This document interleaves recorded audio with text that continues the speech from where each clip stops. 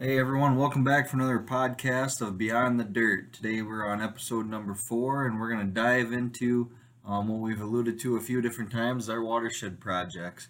I drew the short straw today, I guess, and so I get a lead off the bat and kind of talk about the Turkey River Headwaters project that we have going up here. And I guess first off, we should kind of just give a background as to how they're funded, where they're located, what you kind of thinking about when you think of a watershed project. But I think first and foremost, you need to know what a watershed is. Whenever we do field days and stuff, this is always kind of one of the first things that we go over and want to get through the kids' brains and make sure they understand what a watershed is. And so I'm going to let Neil take the first stab at it and give your best definition or best idea or knowledge of what a watershed truly is. Is that a water tower? It could. It's included. That's usually the first question, first answer that comes up. We've got Iowa DNR and I'm not even sure what agency did. They divided up the nation into certain sizes of what we call HUC numbers, hydrological unit codes. And so the smaller the watershed, the larger the number. So like our HUC Mississippi would be like a HUC. Oh man, that's a big one. That's the biggest one. Well, let's take it down. Huck 8, Huck 8 would be like the Turkey River watershed, and that's a very large watershed. So what my watershed is a Huck 12, which is about 22,000 acres. So Hunter's project is made up of 3 Huck 12. So within the county, Howard County, we probably have at least a dozen Huck 12s, I'd say. And so it all depends on what agency, what the goal is of the project. My project is a smaller one, but we'll talk about that later. But Hunters, we actually put 3 Huck 8s or Huck 12s together, and that created the headwaters of the Turkey River. I know when you were talking about naming it, we were like, we had 2 Huck 12s, and I was like, well, gosh, if we take that south branch, then we've got we truly have the headwaters of the watershed. Yeah, we originally started out calling it the North and West Branch of the Turkey River and Chihak Creek. Well, that was a mouthful. Not to say that the Turkey River Headwaters and Chihak Creek still isn't a long title and a mouthful, but it's a little bit less. But the best way I like to describe watersheds is I always like pulling a branch with some leaves off a tree and have the kids look at it and say, all right, this is basically, when you think of a watershed, this is really what it is. The leaves that are stemming off it, those are the farm fields or the maybe say the little ponds or whatever up in the top reaches, and then you got the little branches that come down. Those are like maybe the smaller tributaries or what we would call a creek, and then the larger main stem would be like your main stem of the river. And so like if we're talking about the Turkey River watershed, the little leaves would be the crop fields and different things like that out there. You got the different branches that come down, so that could be like your north branch, your west branch, your south branch. Then your main branch of the river is going to be the full-fledged Turkey River that flows down through Clayton County and Fayette County and stuff like that, and eventually into the Mississippi. And so that's kind of the best way that I would say to explain a watershed. If you don't really know what one is, or you think you maybe know what a watershed is, that's probably the best way to explain it. So next time you're out, with the leaves changing colors right now, I know a lot of people are out and going down the Mississippi, the river road, taking a peek at the leaves. And so maybe you can stop and if you got a place you can pull off a branch and see what we're really talking about. It's a pretty good representation of what a watershed really is. But the Turkey River Headwaters up here with my project, the actual project began in 2020. And now we're in year 3 of 3. And so most of these watershed projects go in 3-year stints. You have to write a grant application to get funding, and then once you get into that last year, majority of the time there's a chance for either an update or a request for more years. And so we're going to be getting into that here. Come this spring, we'll be able to write for a request for more funding. Neil kind of already alluded to it as far as the size of my watershed. It's a little bit larger watershed project compared to some others. We did decide to put those 3 Huck 12s together. That way we could encompass the whole headwaters of the Turkey River here in Howard County. Sometimes it gets to be what's the word? Maybe a little bit tough as far as when you're trying to draw out a watershed project or an area that you want to work on. Sometimes you want to draw it by county boundaries, sometimes city boundaries, state boundaries, whatever it is. This shape and form, we went for trying to encompass the whole headwaters of it. So eventually, if you get up here in kind of western Howard County, not quite to the middle half of the county, you can find exactly where that Turkey River started. And you wouldn't think of what it comes to and what it starts from to what it is down at Mississippi, but it's pretty impressive as to as how those rivers and stream corridors are made. Of that 62,000 acres, about 48,000 is row crop, and so predominantly row crop. A lot of corn and soybeans are growing up here. For the most part, my area is pretty flat. You see a lot of it in the Iowan surface. You do see a little bit in the Paleozoic plateau, and so you see a little bit of the karst topography and whatnot, but the majority of it is pretty flat ground and really good soils to be farming. So if you're familiar with the area, how we always like to explain it, the south side of Cresco is kind of the Turkey River headwaters. The north side is then when you get into the Neal's watershed project. From the south side of Cresco, it kind of encompasses to the west, a little bit to the north also, and so it kind of gets over to that Davis Corners area where Highway 9 and Highway 63 intersect. It then kind of strives down 6-7 miles, and then eventually works its way back to the Cardinal Marsh, working its way northeast. And so we actually shut this watershed project off right at the Winneshiek-Howard county line, and then the next watershed project, Matt Frana, his project starts up right there at the Cardinal Marsh Bridge. And so it works really nice how we have multiple projects butted together, all with the same goals and whatnot, trying to implement conservation and different things like that. The funding, all these watershed projects are a little bit different, and I think that's what makes them so interesting. I mean, a lot of people sometimes don't know what we do here or what goes on or what we have the capabilities of, and they definitely don't know where our money comes from. I mean, everyone always knows we work for the government, and so the money comes from taxes. Yes, but this watershed project is actually funded through the Iowa Department of Agriculture and Land Stewardship, IDLES, and it's now funded through another branch called the Water Quality Initiative, or WQI. And so that's just kind of one sector of the state of Iowa where we get some funding for watershed projects. And we'll get into in the next podcast. Neil's going to talk all about his project, and there's a lot of similarities and a lot of differences, but the funding sources is probably one of the biggest differences, I would say. And then into the next thing, the next biggest difference is the goals of the project. So all these watershed projects are usually developed with a impairment or a reason or goals that they're trying to achieve. And with our watershed project, our main goals align exactly with the Iowa nutrient reduction strategy, and that's as far as reducing nitrate, phosphorus, and sediment. And all the numbers that they have in the percentages, we're not going to get into that, aligns with the Iowa nutrient reduction strategy. And so if you haven't heard of the Iowa nutrient reduction strategy, it's basically the strategy that Iowa put in place to try to help and eliminate the Gulf hypoxia.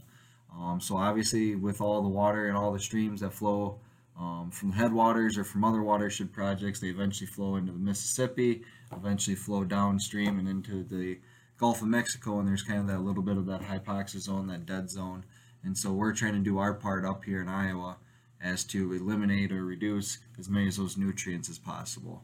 And so we basically wanted to stay right aligned with those as far as the same percentages and different things with our watershed project to kind of correlate and have the same consistency over time with the Iowa nutrient reduction strategy and the watershed project.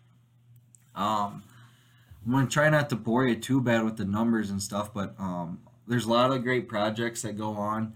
And when we started so whenever you have a watershed project, you have to do a planning grant stage. And we actually went through 2 planning grants before the project actually got funded, just because we changed the size of the watershed and added that extra Huck 12 to it. But we had to do a planning grant where you basically go out and gather a bunch of data. You're going out there, you're doing what they call land use assessment, where you drive every square mile of the watershed and you document what kind of crop is out there, what was the previous crop, whether it was timber, CRP, that sort of thing. And so you're putting whatever the land use is out there.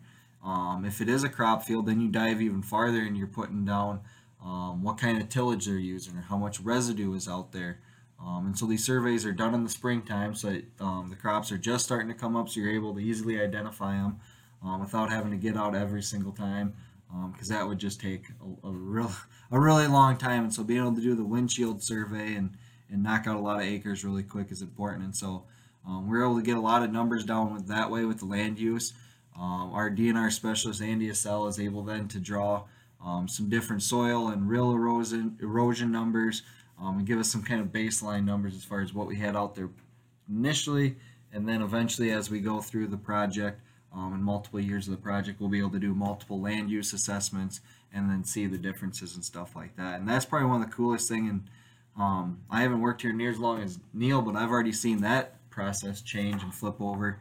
The first time we did the land use, we basically had this old tablet where you couldn't even hardly see unless you had very dim lights, and it was very, very slow. And so basically what we did is we had to go and print cert maps of all the farms out there. And so we had a stack 2 foot high of certification maps that we had to then take out in the field and mark down on the maps what they were and whatnot, and then come back and translate with the iPad.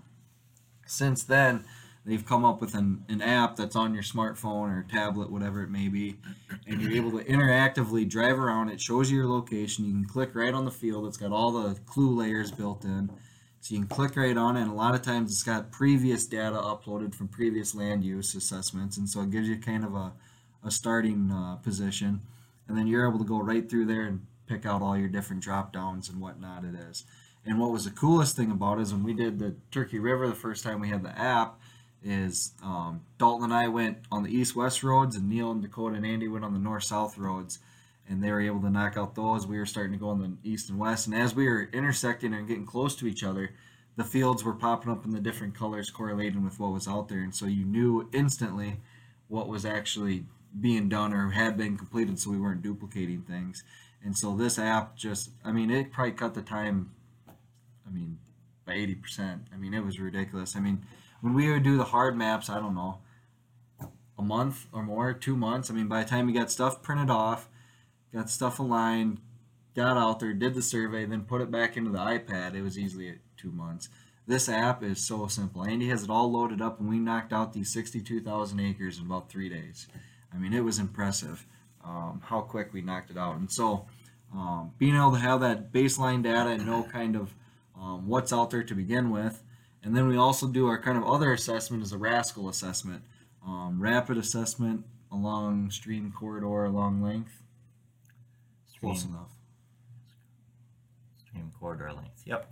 Close enough. Yeah, we're gonna have a whole episode just on these acronyms because I need to brush up on them too. But anyways, what it basically is getting in the stream and walking where there's actually water in a creek bed or wherever the water started. Is we're able to walk down that every 500 foot. We are basically turning around, taking a data point or a snapshot of what that riparian zone is, what's adjacent to the riparian zone, what we see in the stream as far as the stream bed, the depth of the water, the clarity, everything. And so we ended up basically starting from that tile line, walking all the way down to Cardinal Marsh, and then all the other different tributaries and branches that come off of there. And you wouldn't ever know that these were there because on a normal map, it's not going to show it, because a lot of these either have intermittent water flow, or they just don't show up, and it just looks like maybe a little bit of timber and whatnot.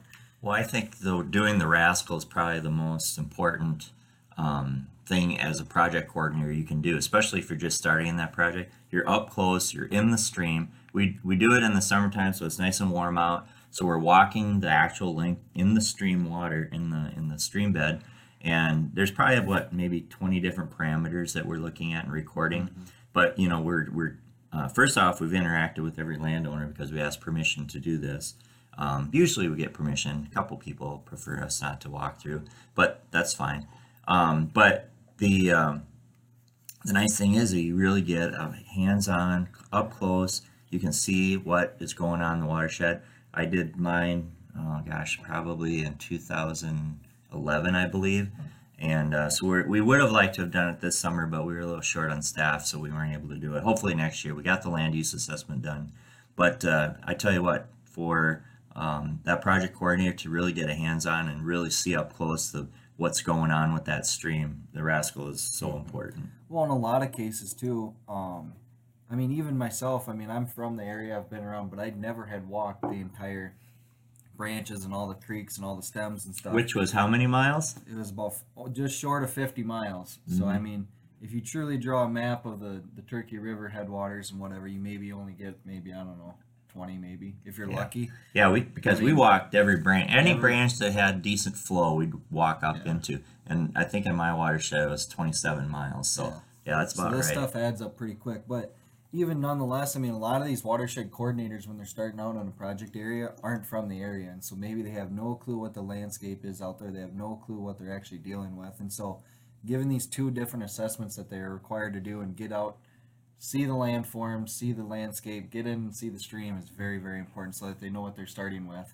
and work in. And so then once you get all this kind of stuff done, then you're ready to finally write for that full implementation. And we are lucky enough, and like we said, in 2020 to get picked up for a watershed project. And normally the WQI projects, they call them a demonstration project, and they're basically, at the beginning they were really focused on the cover crops deal. Then they started to kind of evolve and look at the wetlands, and now they're really wanting to promote the bioreactors and saturated buffers. Well, we kind of took a different approach to it. Being I had worked with Neil before, and he kind of was the one who trained me, I wanted to take this watershed project as a full traditional watershed project, seeing brick and mortar projects, the grass waterways, the egg waste, the stream banks, all that kind of stuff that's going to stay there year in and year out for years to last, and not just a one-year management practice. And so that first year, I mean, we had a lot of great projects. We did about a little over $1 million worth of conservation, and since then it is significantly blown up.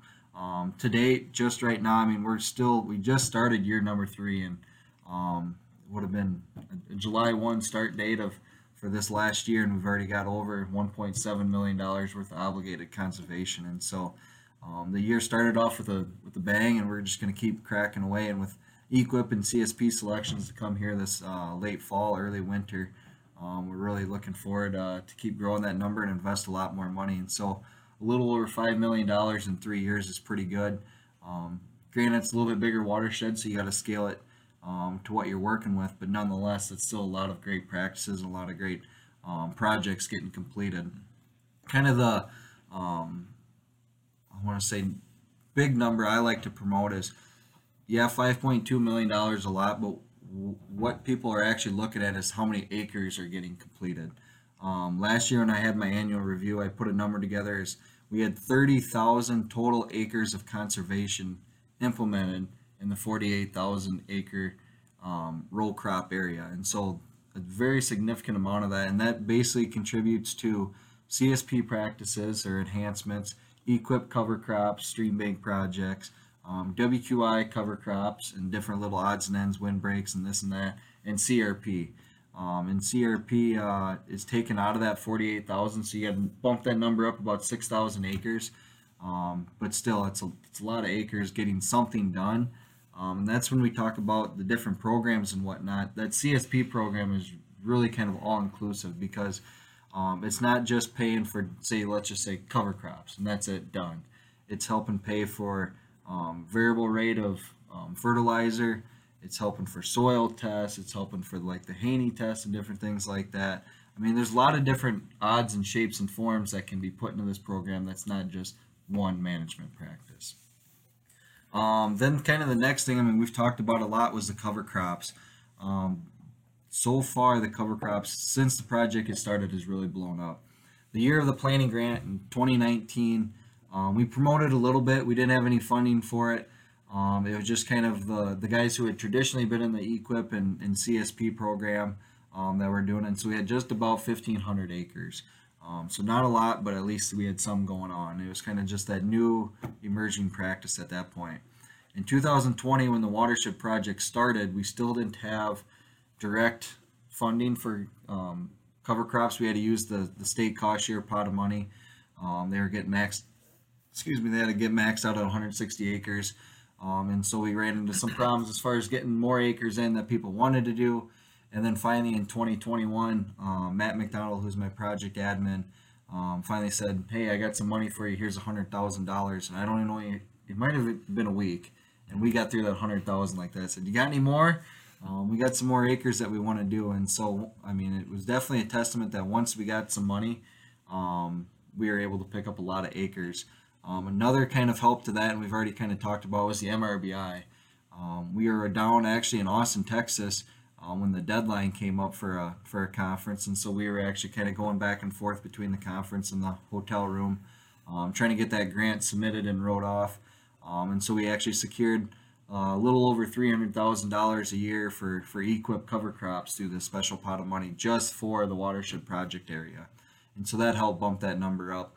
And then this fall we'll have just under 16,000 total acres of cover crops getting seeded. So that gives you a little over 30% right now of the total watershed area covered in cover crops for this fall. Both a mixture of winter hardy and non-winter hardy, which is a pretty good number, but it's not near what the champion Silver Creek can do. But yeah, we're still proud of it. I mean, as far as the growth that we've had in those 4 years, I mean, that's pretty good growth as far as keeping those numbers going. And we'll see if we can't get over that 20,000 mark for next year. I mean, those cover crops do a lot of good things. I mean, the infiltration rate, creating that habitat or that food source out there for the wildlife, and then just helping with those infiltration rates when we get those heavy rainfalls either this fall or even next spring. I mean, they really do have that lasting effect on the soil structure and different things like that.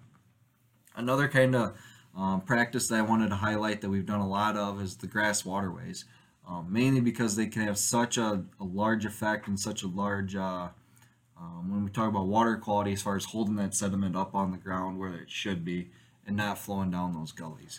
To date, we've installed just over 35,000 feet, which if you kind of break it down, is about 32 acres, which then equates out to about 7 miles of waterways. And so I mean, yes, it's a larger watershed, but a pretty small area, 7 miles of waterways is quite a few. And I mean, we've had some really big projects that have gotten completed that made some huge farm transformation. I mean, some of these gullies can be anywhere from 6 inches deep on a pretty minimal scale up to 2-3 foot. And to shape those out and get a growing grass on there and being able to have that farmer able to cross and plant into them the right way rather than planting parallel and having the running on the edges and different things is pretty important. And one thing I'll never forget about is the actual sediment reductions. A gully, a 1 foot by 1 foot gully, can have up to 45 pounds per year per acre of sediment running down that gully area. If we do a grass waterway, we can change that down to 1. And so if you do all the math, and I'm going to save you the calculations, but basically, before we had these waterways installed, and this isn't even including the other gullies that are out there that we haven't even addressed yet, it was almost 1,500 pounds of sediment that could be eroding down the stream. Okay, so it's not very often I correct Hunter, but it's not pounds, it's tons. Tons, oh man, even more. Yep. Yeah, it's not 45 pounds per acre. It's 45 tons per acre. Now, if you add that up, I mean, that's crazy. But, you know, it's that concentrated flow. I've always said the waterways are kind of like the highway system of a farm. And it's that where that main flow water, you got the heavy rains, it's going to be that concentrated flow. Once you've got that area protected, shaped out, so you got nice shape, it's got capacity to hold up to a 100-year storm, and we get that all grassed up with some nice brome grass, it you know, that's going to hold up. But to go from 45 tons per acre down to 1 ton a year, I mean, 1 ton a year is still a lot of soil, but that's probably one of the best practices that we have in our conservation toolbox, and it's something that I love doing. It's like Hunter said, seeing those transformations of those farms that you used to drive by and you see these gullies every fall. And now we've got these beautiful maintained mowed waterways is fantastic. Well, in a lot of cases, well, I shouldn't say a lot. In some cases, we've had projects where once you get a gully going through there and you can't cross it, then it kind of gets neglected and you don't do the work on it. Well, a lot of times there's tile in the area. Well, then the tile gets plugged. And before you know it, you got a 2 foot by 2 foot cut or more. you got willows growing up in there, you got standing water, and it's just a mess. And then you just have to completely revamp the whole area. And some of these things, they've actually gained more crop ground because these areas have gotten wider than what they really need to be. They're too wet, they can't get near them. And so, I mean, these are an absolute must, and it's one of the easiest practices there is. I mean, there's days where we have people come in who are interested in waterway. They show us where they want them. We go out that afternoon, we get them surveyed, we bring them back, they get designed, and we could be building them within a couple days, really, if everything works out with the funding and whatnot. And so it's not a hard practice. It's one of the easiest ones out there. Maybe cover crops might be easier. Yeah. But nonetheless, it is an easy practice and does a tremendous amount of good out there on the landscape. The next kind of one, and I mean, this is going to save even more soil, is stream bank stabilization. I mean, you guys have seen our creek beds and our stream beds, our river beds. They are getting beat up worse and worse and worse and worse every single year. And that contributes a lot of sediment and a lot of phosphorus to the streams. And so if we're able to do these stream bank projects the best we can in high priority areas where the bank erosion is the worst, we can really save a lot of soil and keep it where it needs to be and really cement those banks and hold their structure how they need to be. Like we've always talked about, Iowa is one of the most changed landscapes, and that's kind of the reason why we have to do some of the stream bank stabilization, is because a lot of these creeks have either been straightened or shallowed out or whatever it may be, and so the water's trying to do its natural duty and slow itself down with its velocity, and that's the re-meandering process and different things like that. And so we've done a lot of stream bank here in the watershed, a little over 2,500 feet, which that's going to get almost doubled here this winter. We got five stream bank projects picked up here just a few weeks ago. And so we're going to be able to do a lot of good and get some rock out there on the banks and incorporate kind of a new aspect is the fish habitat part of it. And we've talked about that in our earlier podcast. But it's a great project. It's a great practice. The landowners absolutely love it because a lot of the times these riparian zones, either they got trees near it, they got CRP near it, crop fields near it. A lot of times it's a recreation area for them. They maybe have ATV trails or side-by-side trails, whatever it is. And if these creeks keep eroding, it's going to take those trails out and they're not going to be able to ride, or they have the steep banks, they're not going to be able to drive down into the creek and cross. And so it's really important for us to be able to connect that landowner to their piece of property and enjoy it to the utmost ability. The last practice that I wanted to talk about that we've done a lot of is wetlands. And these last couple of years with the changes in CRP, with it being 100% cost share and eligibility requirements and stuff, we've been able to do a lot of them. And so just these last couple of years, we've had 6 completed, and we got 5 still in the hopper ready to get built here this fall / winter. And so these do a tremendous amount of good as far as water quality, reducing that phosphorus and that nitrate. Dalton Nelson, who used to work for us here, unfortunately has left us, but his senior project when he was at Upper Iowa is basically seeing how the nutrients were reduced from the inlet side of the wetland to the outlet side compared to different land treatments above, whether it was CRP, crop field tilled, crop field no-till, crop field cover crops, whatever it may be. And really across the board, he found a lot of the same things as far as the reductions.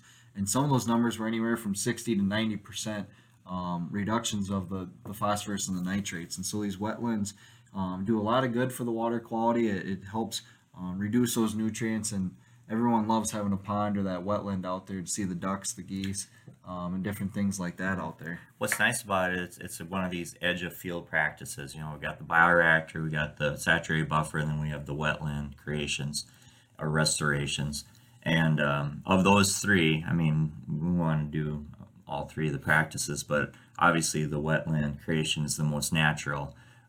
You talk about the transformed landscape, you know, the prairie, the tall grass prairie, obviously that got plowed under for production agriculture. The other thing that has been a huge transformation in Iowa is the number of wetlands. And I think we're down to like 1% of the native prairie that's still left, remnant prairie around the state. And I think the wetlands that were across Iowa, those are down in the single digits also. So it's just a natural way to restore some of that. And it's one of those things, you can still farm the best, buffer the rest.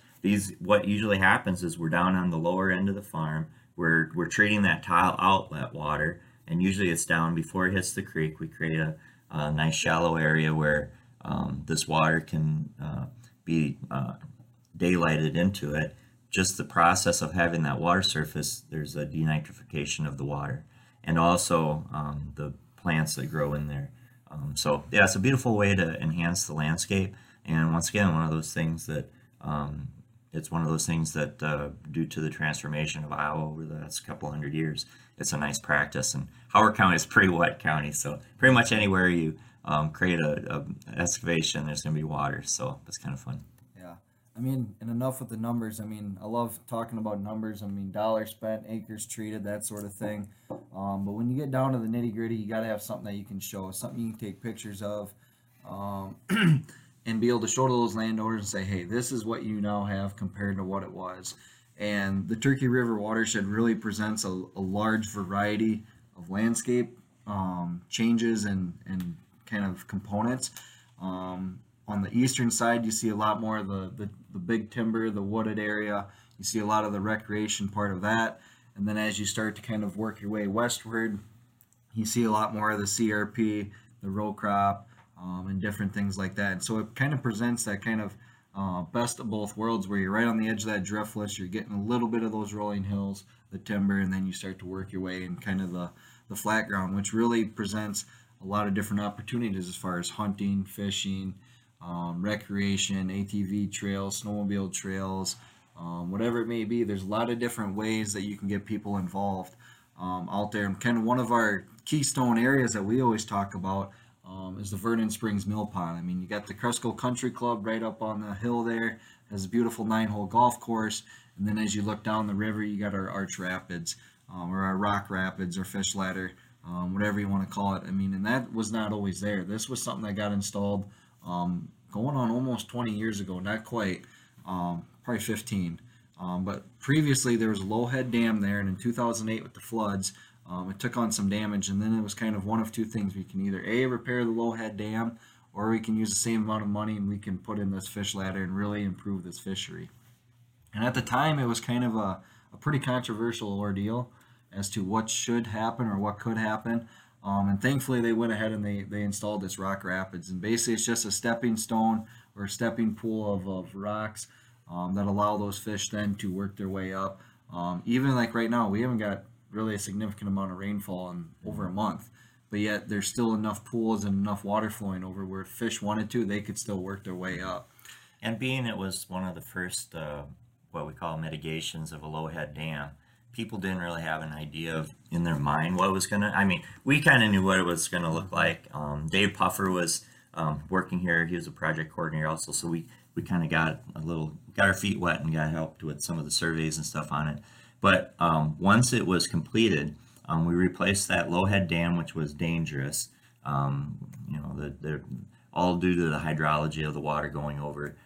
There were some drownings there in the past, but what's kind of cool now is just the interaction of families and people people fishing or just playing on the rocks.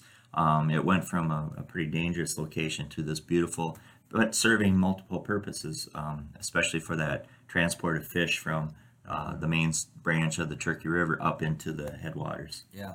And I mean, right before they completed or started this project, they tagged some fish down below the Lowhead Dam, which would not be able to get over that Lowhead Dam unless you had like some steroid walleye or something that could jump 5 foot over the dam. We don't have those jumping salmon or flying carp, I guess. Yeah, so they tagged some fish down below. They implemented this project, and within just a couple weeks, they came back and did some surveys and found some of those tagged fish already up above.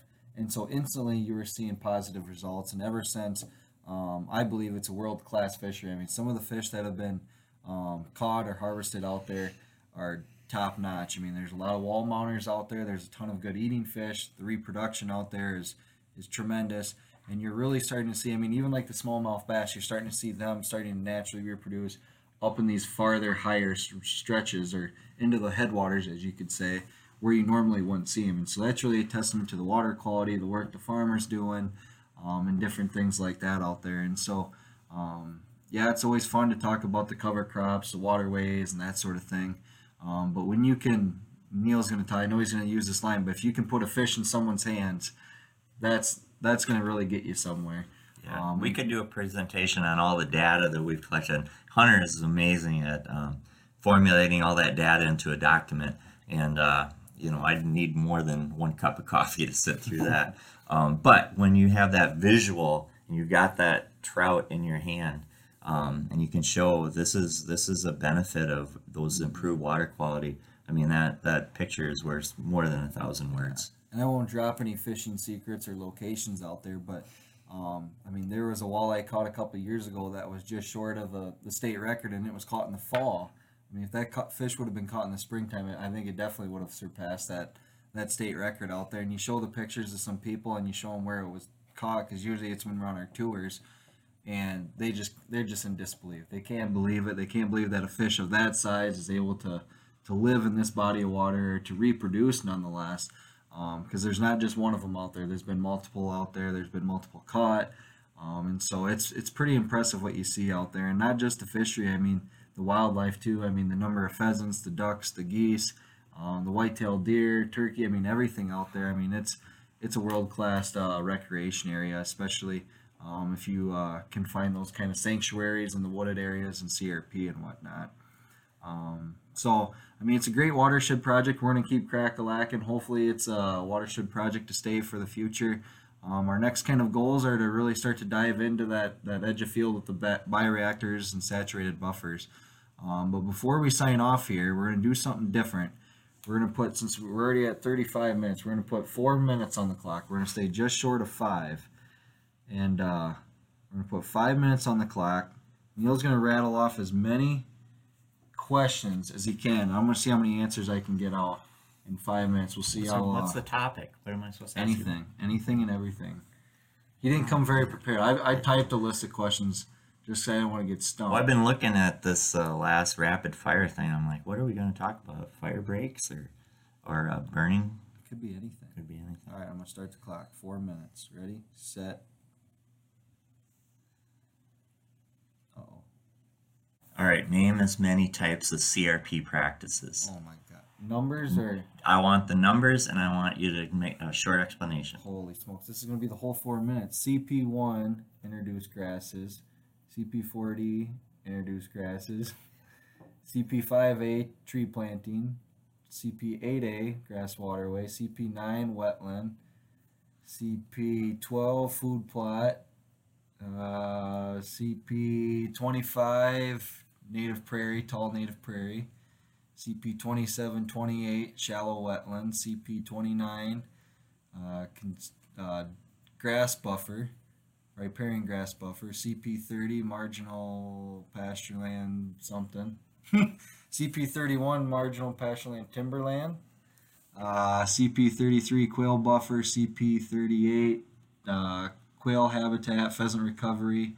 CP39, pasture wetland creation. CP42, pollinator. CP43, prairie strips. I know there's a CP88 something, but man, that's awesome. About all I can do. You got an A+ on that. That's awesome. If I would ask that at a watershed conference, Hunter would be the only one that could answer that, most likely. CP38. Yeah, we love CRP. We kind of run it up here, so we do. So that's awesome. Good job. So our edge of practice fields, give me 3 different benefits of doing the bioreactor, the saturated buffer, and the wetlands. Treat tile water, reduce nitrates, reduce phosphorus. Okay, that was a lot easier. Let's see. So name some of the different species of cover crops that we use, and if they're winter hardy or non-winter hardy. Cereal rye, winter hardy, most popular. Winter camelina, winter hardy. Radish, non-winter hardy. Turnips, non-winter hardy. Vetch, non-winter hardy, maybe. Once in a while it'll carry over. Let's see what else. I know I'm missing the big one out there. Rapeseed, non-winter hardy. Oats, non-winter hardy. So those are kind of the top ones, so very good. What do we got left? A minute and a half. So, so you talked about your planning grants, that there were 2 of them. What was the major funding source for those, and when did we do those? Oh man, you're gonna date me back. I was still in college and I had to do the first planning grant, and that one might have just been straight through Idols. I don't think the WQI took care of that one. And then this newest planning grant was through actually WQI back in 2018, 2019. And actually, it was supposed to go an extra year, and we had everything basically already completed in the first planning grant, so we just had to do that extra sub-watershed and revamp a couple little things, and so we actually were able to finish it early, and we were actually had 1 year planning grant while we were starting the implementation stage, so a little bit different in that way. All right, name some of the species of fish that you have in your watershed. Oh man, here we go. I don't even know where to start with the minnow species, but we'll go with the big ones: walleye, smallmouth bass, northern pike, suckers, carp, crappie, bluegill. I said northern brown trout, brook trout, rainbow darter, fathead minnow, lots of other little minnows. Yeah, I think if we had Teresa Shea here from Fisheries, she could name off probably 50 minnows. I know. But One all more. right, one more quick one. How often do you do reports, and who do you report to? Well, I mean, I could do a report every single day. I mean, and basically when I'm talking to farmers, you're basically giving a report every single day. But as far as formal reports, I mean, every month we give a report to our commissioners, which we're going to get one of those suckers on here pretty soon. So one report every month to the commissioners. I have to do a quarterly report, which is every 3 months to Idols for my watershed project, and what's going on there. And then one time a year, basically an annual review or annual report, where you get the funding sources to come on up. We do a tour and that sort of thing. So Very good.